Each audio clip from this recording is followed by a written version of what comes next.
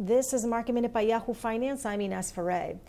The NASDAQ surpassed the 10,000 level today, opening above that level, with stocks like Apple hitting new highs, as well as Amazon and also Microsoft. Boeing is one of the worst components on the Dow today. Boeing is hovering around $2.05 a share, down about 5%. And financials today are lagging. Bank of America, Citi, and JP Morgan, all of those are in the red. For more Market Minute news, head to yahoofinance.com.